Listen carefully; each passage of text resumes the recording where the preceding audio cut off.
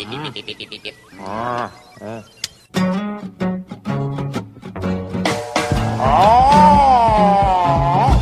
Oh, radio.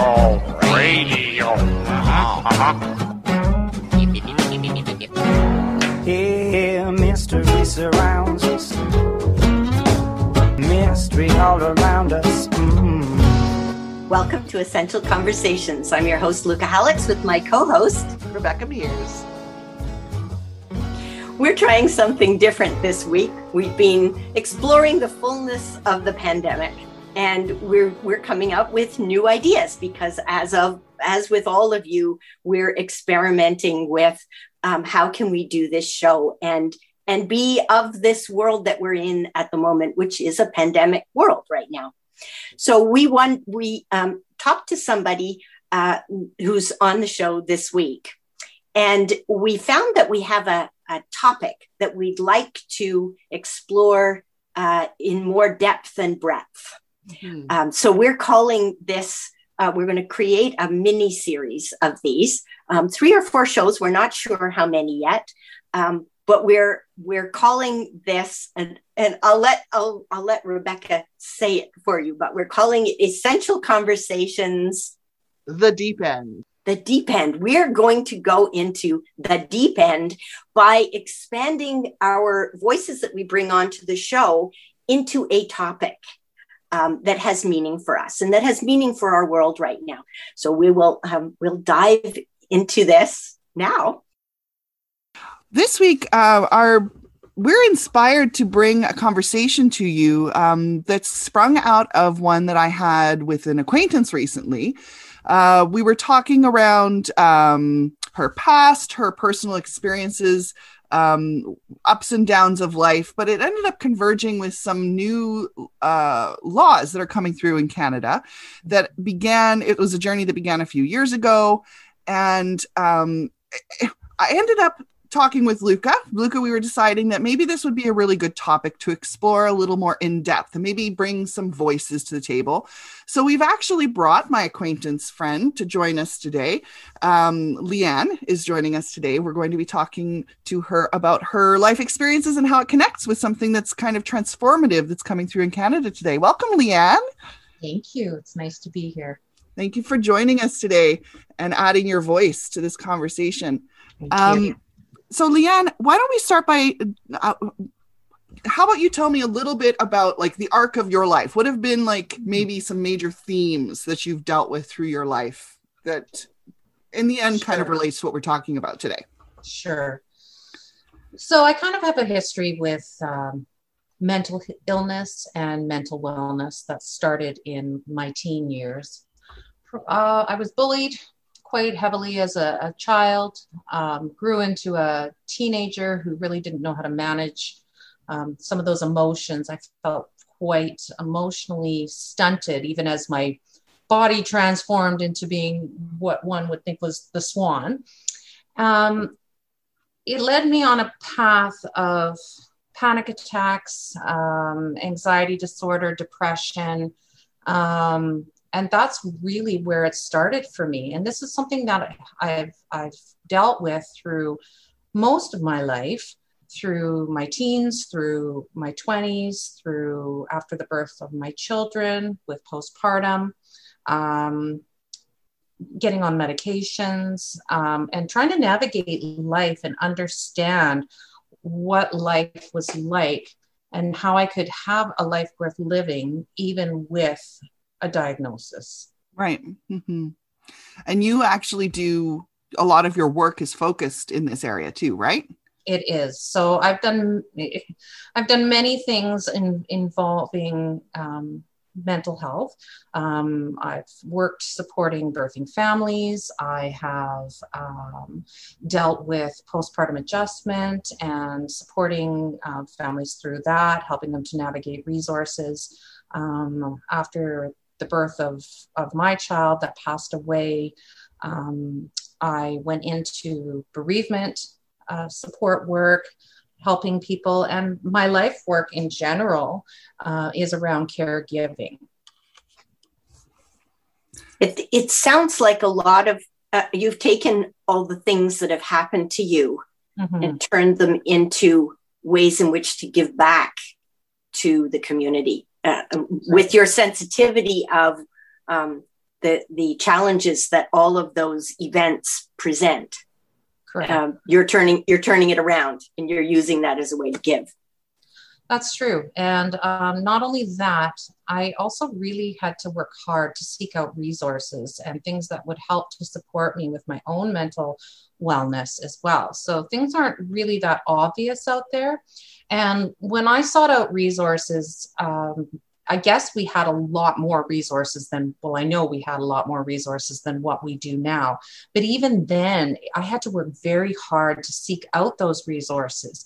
And I've used those resources and the experiences that I've gone through in my life with abuse, with losing a child stillborn, with treatment-resistant major depressive disorder, as well as anxiety, to really help give back to other people. Because throughout each of those seasons in my life, one of the biggest things that I noticed is that there really weren't a lot of supports out there. So I didn't want other people to feel as helpless and hopeless as I felt going through these experiences. Yeah, and when you're going through those experiences, that's when you are in a way in the worst position to be able to seek out and access resources, right? Absolutely. It's almost adding insult to injury that you need them, and you then have to put all that energy into finding them and getting to them, and yeah. And I really had to be my own advocate, and that's the thing. And I know that I'm unusual in that sense, that I really had that tenacity, even in the midst of such deep despair, to really seek out those resources. Sadly, the resources that I personally found beneficial and helpful to navigate these challenges are really not available anymore today. Where did you see a shift in that start to happen? If maybe it's only evident kind of in hindsight, but like what kind of resources used to exist that you find don't exist now? You know, it's kind of funny because I was talking to someone about this the other day, and it really looks like if you look at certain timelines with mental illness and how people that have a mental illness are treated and what resources are accessible to them, it really goes in ebbs and flows and shifts. So, you know, when trying to access mental health resources in, say, the late 90s to up until about 2010, you had a lot more access. But since then, I started to really see that those resources started to dissipate. So one example was through my local mental health. I had spoken to my family doctor, and I'm very blessed that I have a family doctor that has always had my back and encouraged me and told me that, you know, despite my challenges, I'm still a good person. I'm still a good mother, that I had a life worth living. I told him that I was looking into some resources through mental health, and he was really supportive of that. So I'd accessed a few different groups through there, a depression group, an anxiety group. But after the loss of my daughter, and then a divorce, coming out of a toxic relationship, and I really hit a wall. I hit a place where I'd never been before, such a deep sense of darkness. And I can remember very clearly it was like a black box, and being in this box, and it went on and on and on. And I had a subsequent diagnosis of PTSD because after the loss of my child, I developed sepsis, and the trauma that kind of went along with that really exacerbated my condition. I remember sleeping like 9 hours over a span of 3 days. And so I had contacted mental health, and I was able to connect with a clinician who was able to direct me to a group that she felt that I would be really good with. And this was DBT, or dialectical behavioral therapy. And unlike other groups that were somewhat shorter term, This was long term. I think I did it over the course of about a year and a half. And it was really multifaceted. So we would meet for our groups. We would also have daily homework and journals that we had to do. We had 2 clinicians that led the group, and then I had 1 clinician that I saw weekly. And I also had access to a psychiatrist that was fantastic. And so all of those pieces kind of came together. And it was a lot of work. Like, it took a lot of work. And when you're in a dark place, that is so hard. Mm-hmm. But one thing I'll say, my clinician, and I will forever appreciate her, fiery redhead, power shoes. She was awesome. And she could be the kindest, most compassionate woman. But she also had no problem calling me to the mat when I needed to be called to the mat. And I always say gave me a little bit of a spanking when I needed it. And really hammered home that piece that's missing, that radical acceptance, that piece of compassion, and looking at myself with the same amount of compassion that I was affording to other people. Mm. Also, having the psychiatrist was an excellent piece, because he was really good too. He treated me like I was a person. He treated me like I had intelligence. And, I could go in there and say, these are my thoughts and my concerns around my medications. And rather than just look at me like I was an ignorant Google MD, he really took the time to validate my concerns. So having all those pieces coming together, so the self-work, which is the most important work, having the education, having that accountability with my clinicians, having that support system with the psychiatrist, all of those pieces over the period of a year and a half, that was when I really felt my life pivotally change. Now, sadly, not long after I graduated, so to speak, from the program in that form dissipated.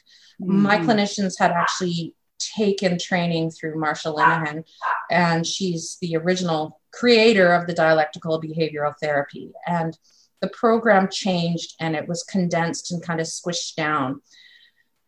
And so I remember through conversations with my clinicians and even with my psychiatrist about the slashes and cuts that were happening in the mental health sector, and how resources were being dissipated and things were being, my words, band-aided, so to speak. So rather than having these larger, longer-term, multifaceted treatment plans, they were looking at it as more of a shorter-term accessibility for mental health resources, like, say, 6 visits, maybe a short-term group that kind of covers a little bit of everything. It really wasn't tailored to the long-term goals and healing that come with mental health. Right. So I'm hearing a few themes, or you could say elements, that are popping up through the stories that you're sharing here. Mm-hmm. One of the things you mentioned early on was you received a message from someone who was very closely supporting you in your care about you being valuable, you having a life worth living. Mm-hmm.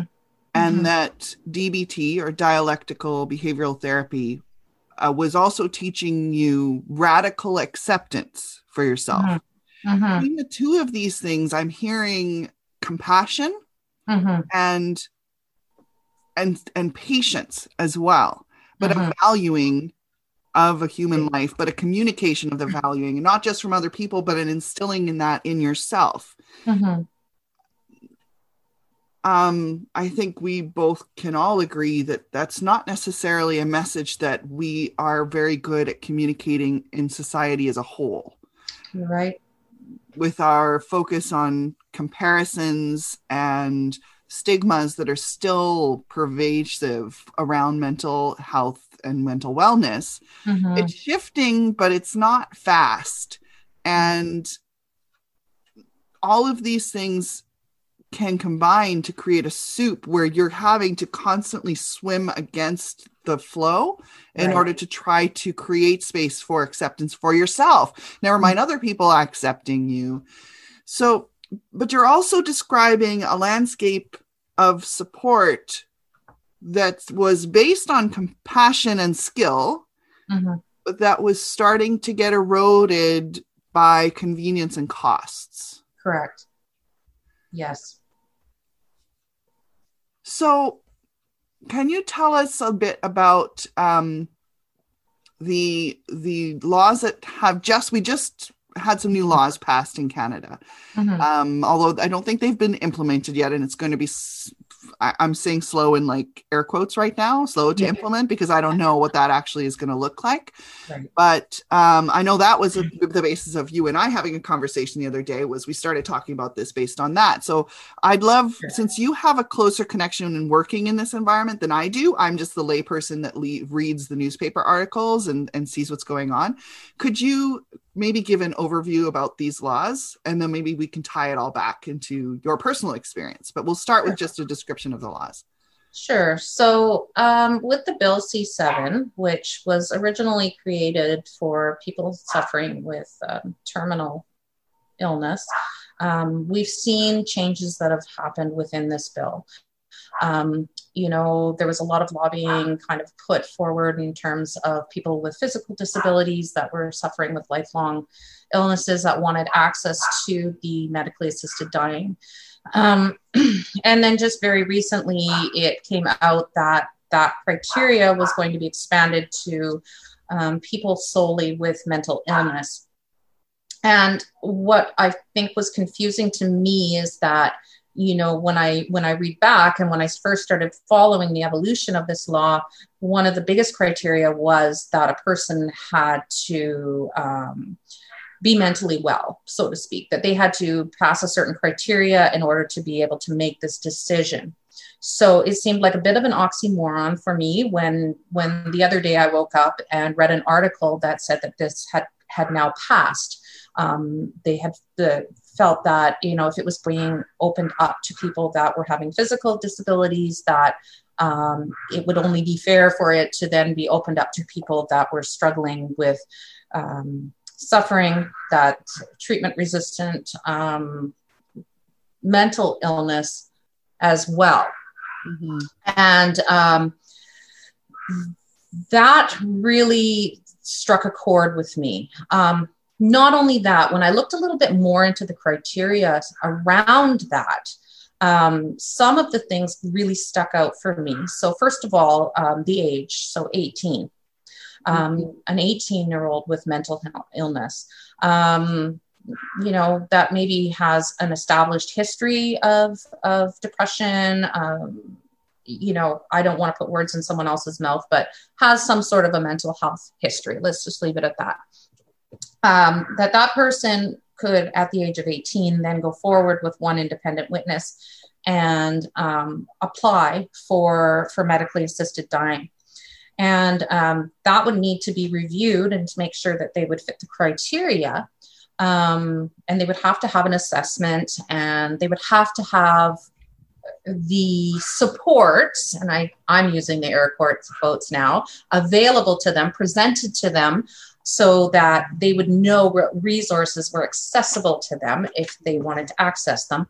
And that there would then be a 90-day sunset period at which they would be reevaluated to see if they still wanted to go through with the medically assisted suicide. So that's kind of, in a nutshell, what I was reading from the Parliament website and what I gathered from following the laws as to how it kind of is going to be laid out for how this will affect people solely with mental illness. Mm-hmm. Can we take a quick, not a break, but I'd love you to share, because you've worked with the elderly I believe, for quite a number of years. And the first iteration of this law, of course, rolling out was around the physical. Sure. So I believe you've had the chance to see the original law in action, and I'm curious to know what that's been like. I think I can speak just personally for myself. I know that when the laws first came out, I actually did a woohoo because I was I've been aware of so many people who suffer so intensely, and that there was no option. They could not personally choose to take their own life. They did not have whatever was capable for that. Right. And yet their lives were suffering. And so I was like, okay, this is great. We're finally getting in step with some other nations in the world who have really compassionate care and structures around supporting people if they would like to exit, that this is really an unhappy life.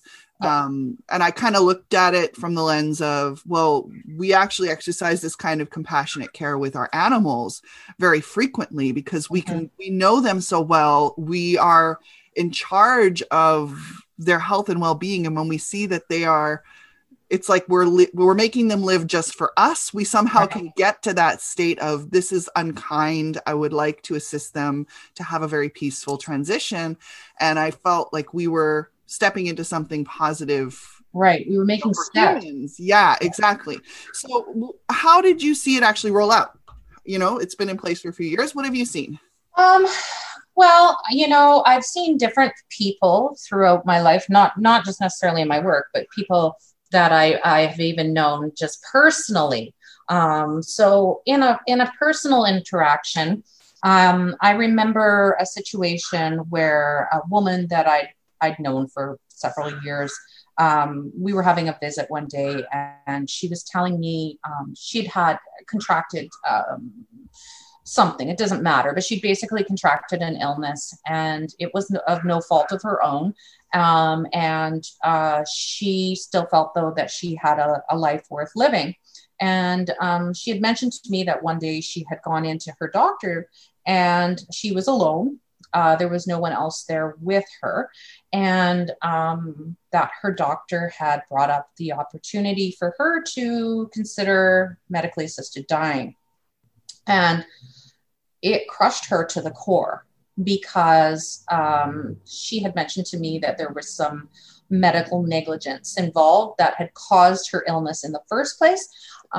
Secondly, even though her life had changed dramatically, she still wanted to live. And thirdly, at that time, now, and things may have changed, at that time, you were not allowed to have that conversation with someone unless they had an advocate or someone with them. So to go in for a routine appointment and be blindsided with the conversation of ending your life pretty much just absolutely devastated her. And she said to me, and I remember, like, am I not worth it? Do they just want to kill me off?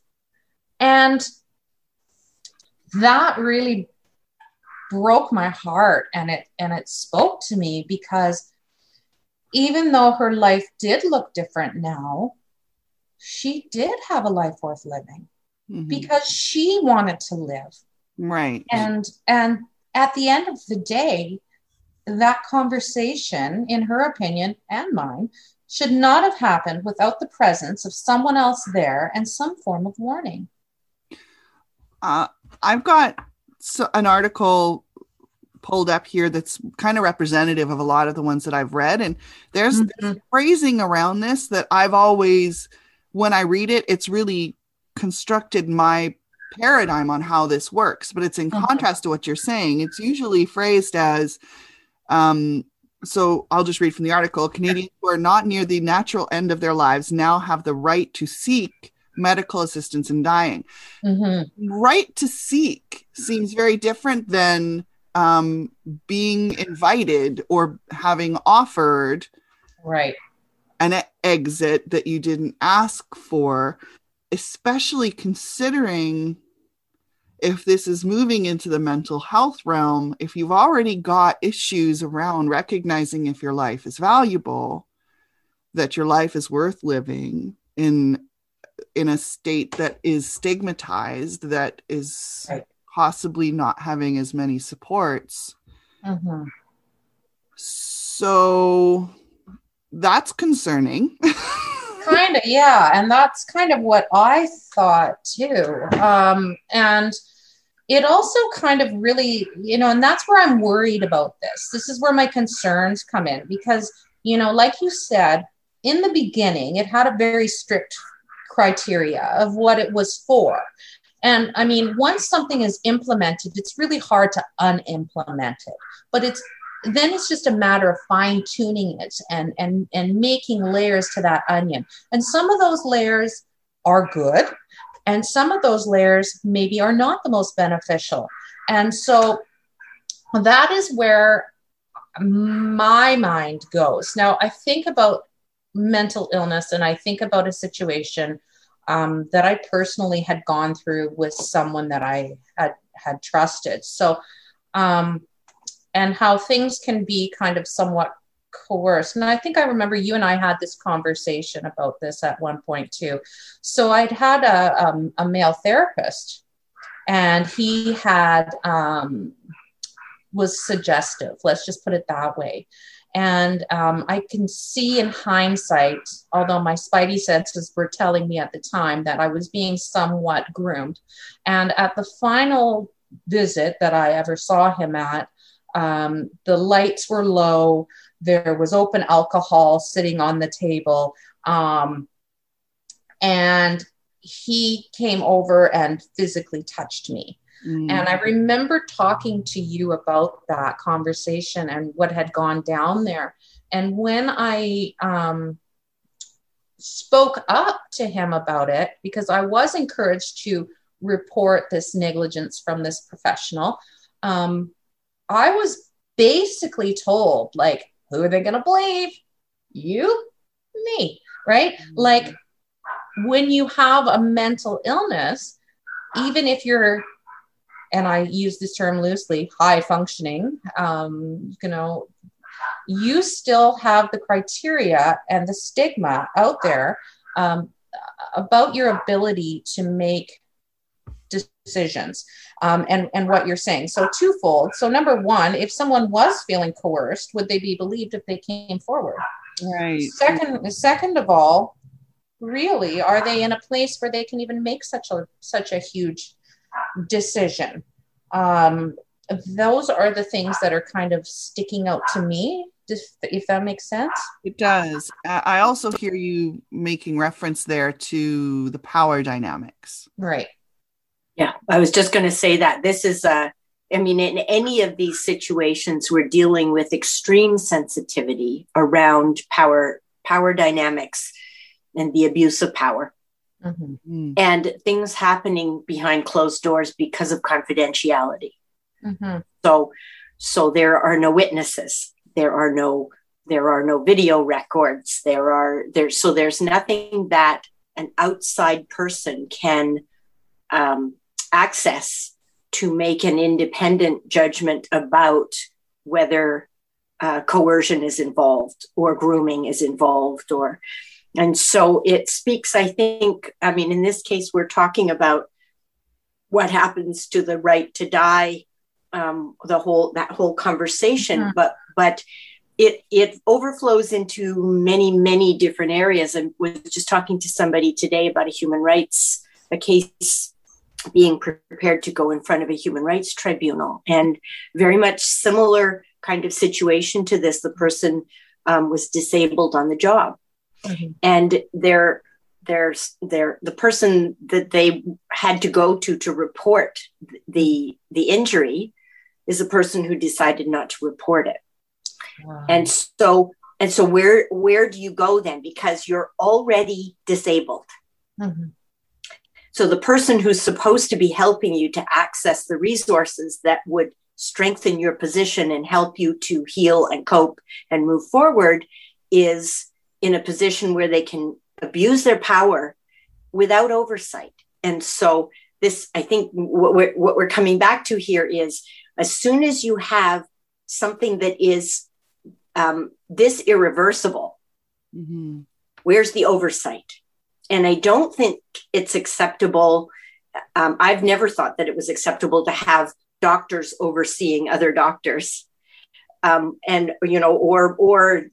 lawyers overseeing other lawyers. So it brings up this bigger question of how do we create oversight within any of these systems so that there isn't an abuse of power? Because the people, just like Rebecca was saying at the beginning, and I felt the same way as Rebecca did. I thought, good, finally, people are going to get some say over how they deal with the pain in their lives, and whether it's emotional pain or physical pain. We know that they feel just as bad to a person. It doesn't matter if you've been emotionally abused or physically abused. The abuse is just as weighty on either end. So as soon as we bring in anything that's going to help with that, we also have to bring in the oversight. And I think that we're grappling with this across the board, across society, across countries. And I'd be really curious to know, in the countries where they've had this right to die and assisted death legislation in place for longer, have they made any inroads into this that we know about? Mm-hmm. That might be good for us to find out. Well, yeah. And something about that, and I know I've had I gave you the example of a bad experience for my friend, and I gave you the example of a bad experience with that one particular therapist, and I know that the majority are good. The help is good, although the help, we assume they are, and we know that with these resources being so cut, which we'll get into a little bit, it's putting even more pressure and even more load on these professionals. And generally, as you guys know, the good ones tend to take on the majority of the load because they do care. Mm-hmm. And that's the thing. And I mean, I've been blessed to have them, but here's some things that I'm kind of concerned about with this.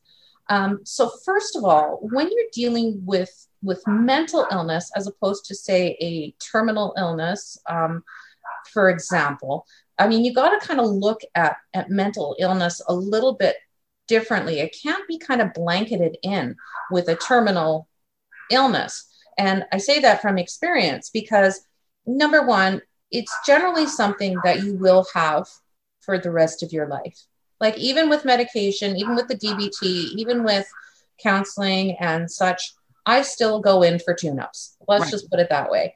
And I've had to work very hard over the years to get over that shame that my life doesn't look like the 9 to 5, 40 hours a week rat race out there. I've had to schedule how I work and what I do in order to still make space for my own replenishment and healing so that I remain on top. But I still have times where I get very dark. I still have times where I get very anxious. Now, looking at back then and picking her up and putting her into 2021. 2021, we're in the middle of a pandemic. We are seeing astronomical rates of depression. We are seeing resources being even more scarce than they've ever been. Had I not had the same level of access to resources, yet had the opportunity to end my life, would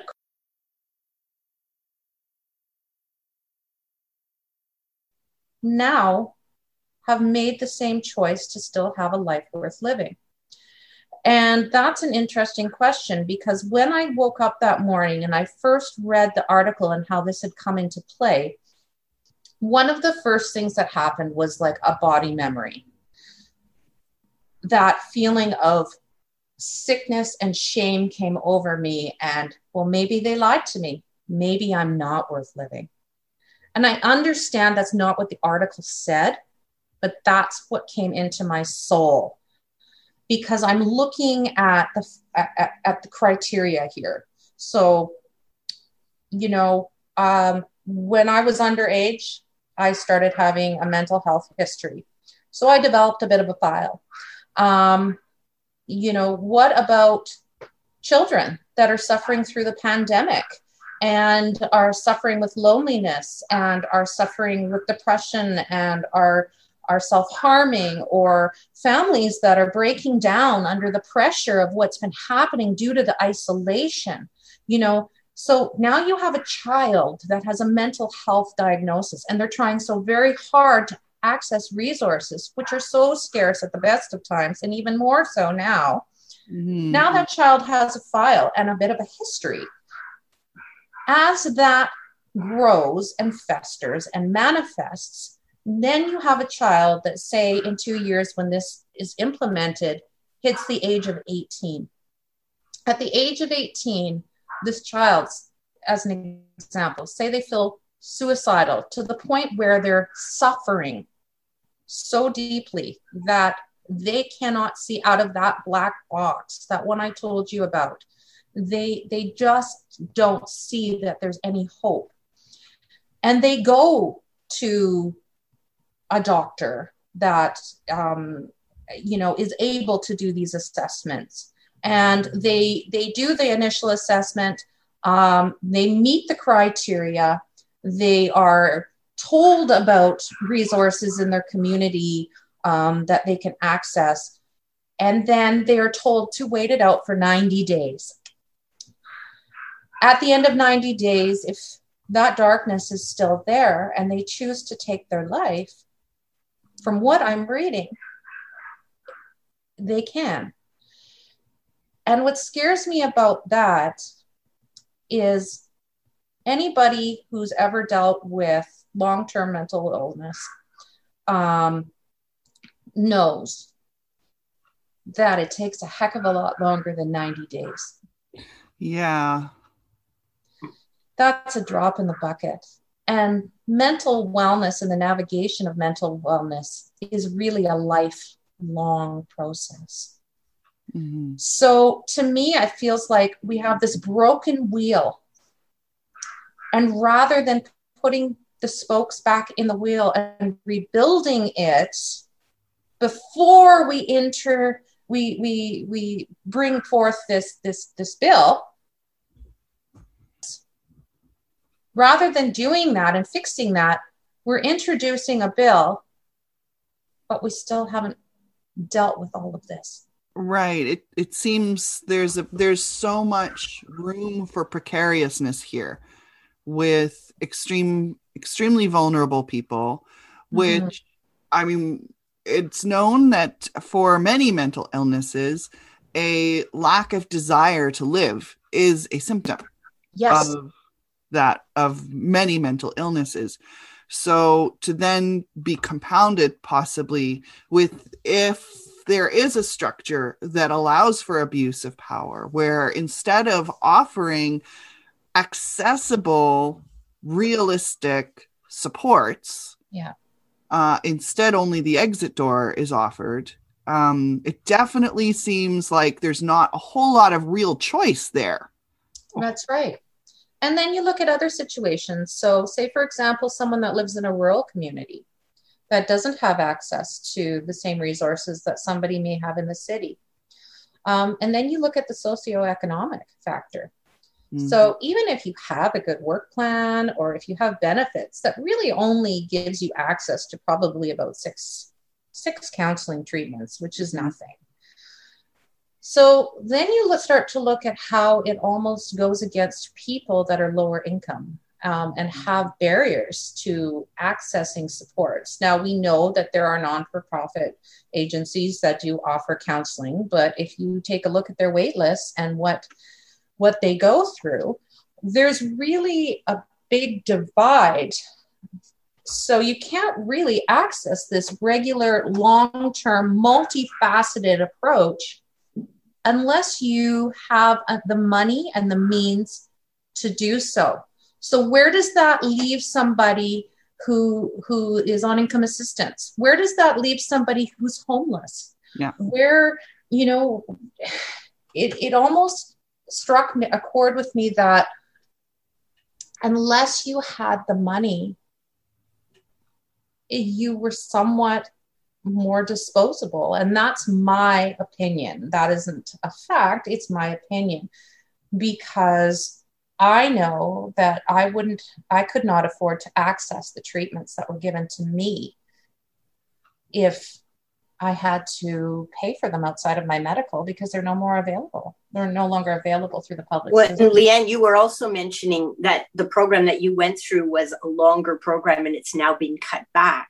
Right. If we compare that longer program with the 90-day period, right, for assessing Right. Whether you really want to end your life, right, they seem disproportionate to me. And when you also take into consideration how long the person has been living with either physical pain or a degradation of their physical well-being, or the emotional pain and the degradation of their emotional well-being, that we're talking about trying to fix it in a fraction of the amount of time that it took for the person to get to that place in their lives in the first place. That's a very good point. And the other thing that's occurring to me is you're talking about all of this, and certainly it's something that I have found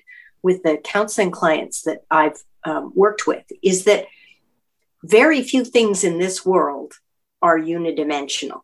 So we've got, if you're in physical pain for a long period of time, there's going to be a mental health component to that, right, that comes out of having to deal with physical pain, with disability, with not having work, with the pressure that puts on family relationships, all of those kinds of things. So now you're not just dealing with physical pain, you're dealing with physical pain and mental health.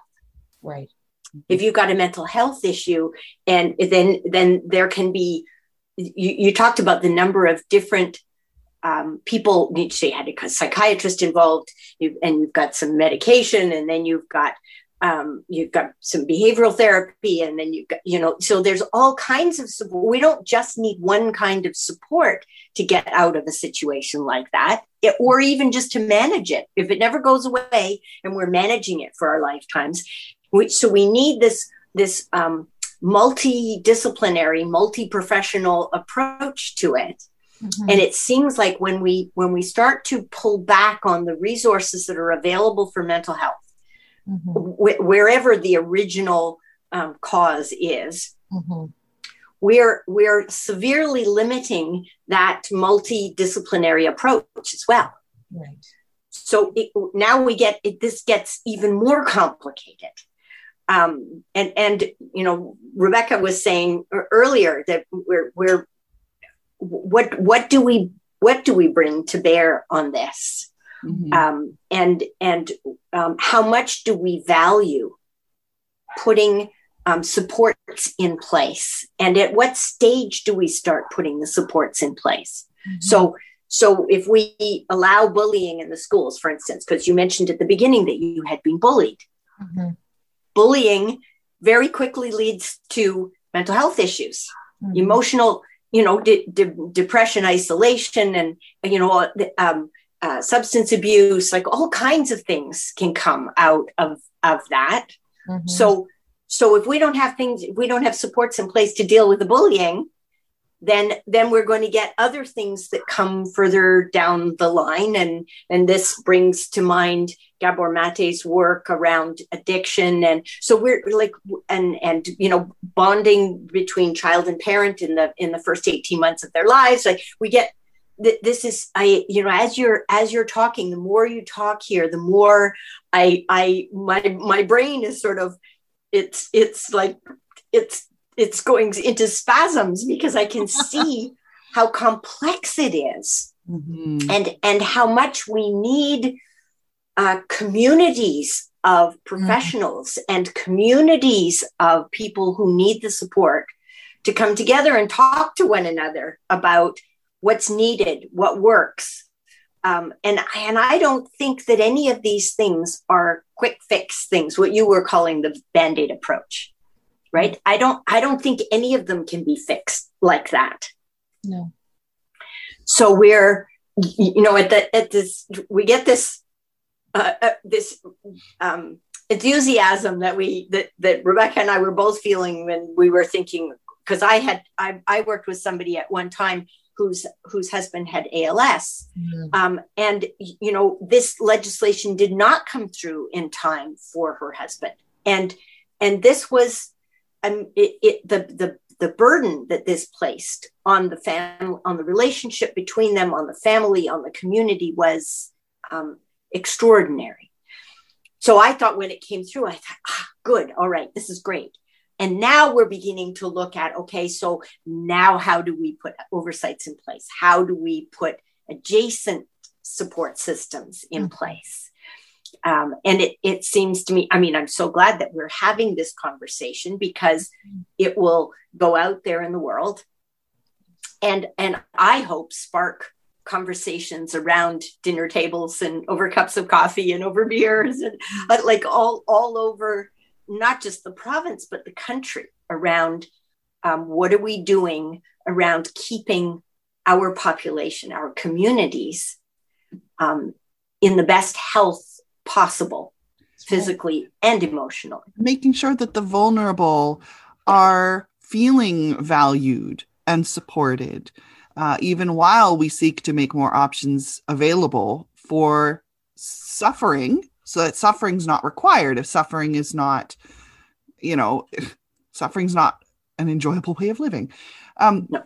Leanne, I just wanted to reflect back to you. You mentioned the word advocate at one point through what you were speaking about. And what I'm really hearing from you is your life has become a life of advocacy, the work that you've chosen to go into based on your past. And even this conversation, it's very obvious that you are advocating for your former self, for your younger, more vulnerable, less skilled self, while you aim for the people who are presently in that vulnerable state. And so thank you for sharing your story. We very much appreciate that willingness to share those tender parts of yourself for the benefit of demonstrating some gaping holes that really do need to be tended to, so that we can, the spirit of the law. We often refer to that with the Christian faith, right? With biblical laws. But I would say that it applies for a lot of our national laws too. What is the aim of this law? What is it that most of us are intending or wishing to have it be? And recognizing that there are other pulls, that cost pull, the convenience pull, the overburdenedness of the individuals who are providing care, the burnout, and the pressures from all around, which could lead people in positions of power or authority to be swayed, to not be as cautious, to perhaps not, I don't know. And it's not necessarily that they're intending to be that way or to do that way, but there are lives that are at the crux of this, of course. That's right. Yeah. Yeah. And we see that, especially in the pandemic, and we're seeing, healthcare professionals that are working so hard and are struggling and themselves. And so, we do really need to come together as a community. And one of the final things I wanted to say is, I am so glad I was able to access resources when I could, and that these things didn't happen to me in 2021, because had I chosen a different path, then there's so many experiences that I would have missed out on. My son, I would have not been able to walk my son down the aisle. I would have missed so many adventures in my life. And I just want to put it out there to people that, even in the darkness, even when you're in that black box and you don't think that you can go on, and it's been over and over and over, that, I can hopefully hold space and be a testament that even through adversity, you can still have a life worth living, and your life does matter. Absolutely. Thank you, Leanne. You're very welcome. We appreciate having had this conversation. So today is the first in our series of 3 or 4 shows, and we're going to ask you help, because we would love to know who else you know out there in our community who could add a voice to and another perspective to this real, what we consider to be a really valuable topic. And we hope that you will come back to us with some ideas for who else we might be able to bring in for this series. So with that in mind, I wonder what's around the corner. Essential Conversations is brought to you courtesy of Luca Halleck's Power Sorcerer and Rebecca Mears, certified coach. Increase your awareness, expand your options, empower yourself. Luca can be reached at www.lucahallex.com. I light the fires that light 1,000 more. Connect with Rebecca at catchingfire.ca. Yep. Oh, happy. Boing. Eep.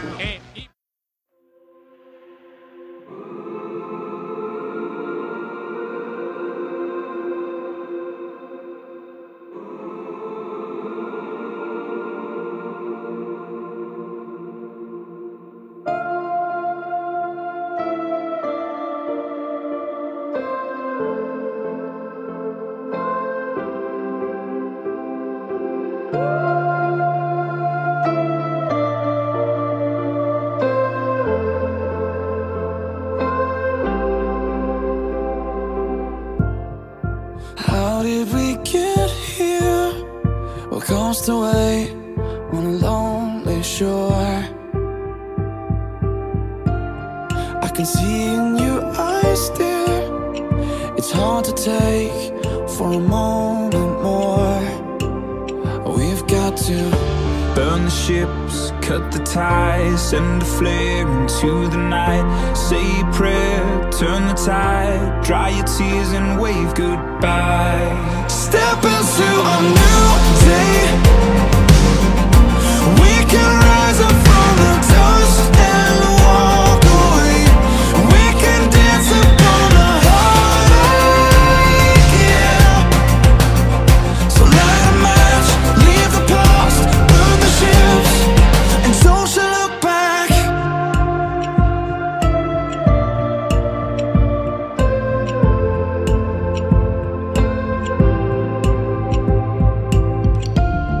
Don't let it arrest you. This fear of falling again. And if you need a refuge, I will be right here until the end. Oh, it's time to burn the ships, cut the ties, send a flare into the night. Say a prayer, turn the tide, dry your tears and wave goodbye. Step into a new day. We can rise up from the dust and walk away. We can dance upon the heartache, yeah. So light a match, leave the past, burn the ships, and don't you look back.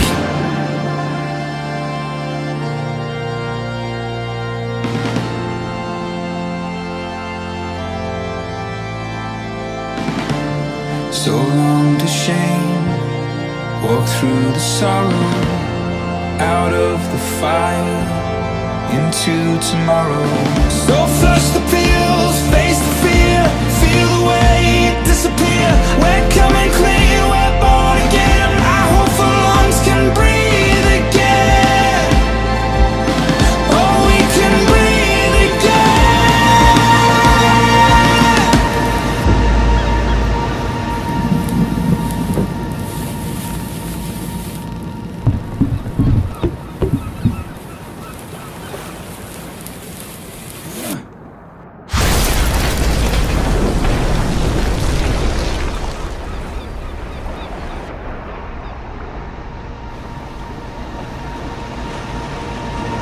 Step into a new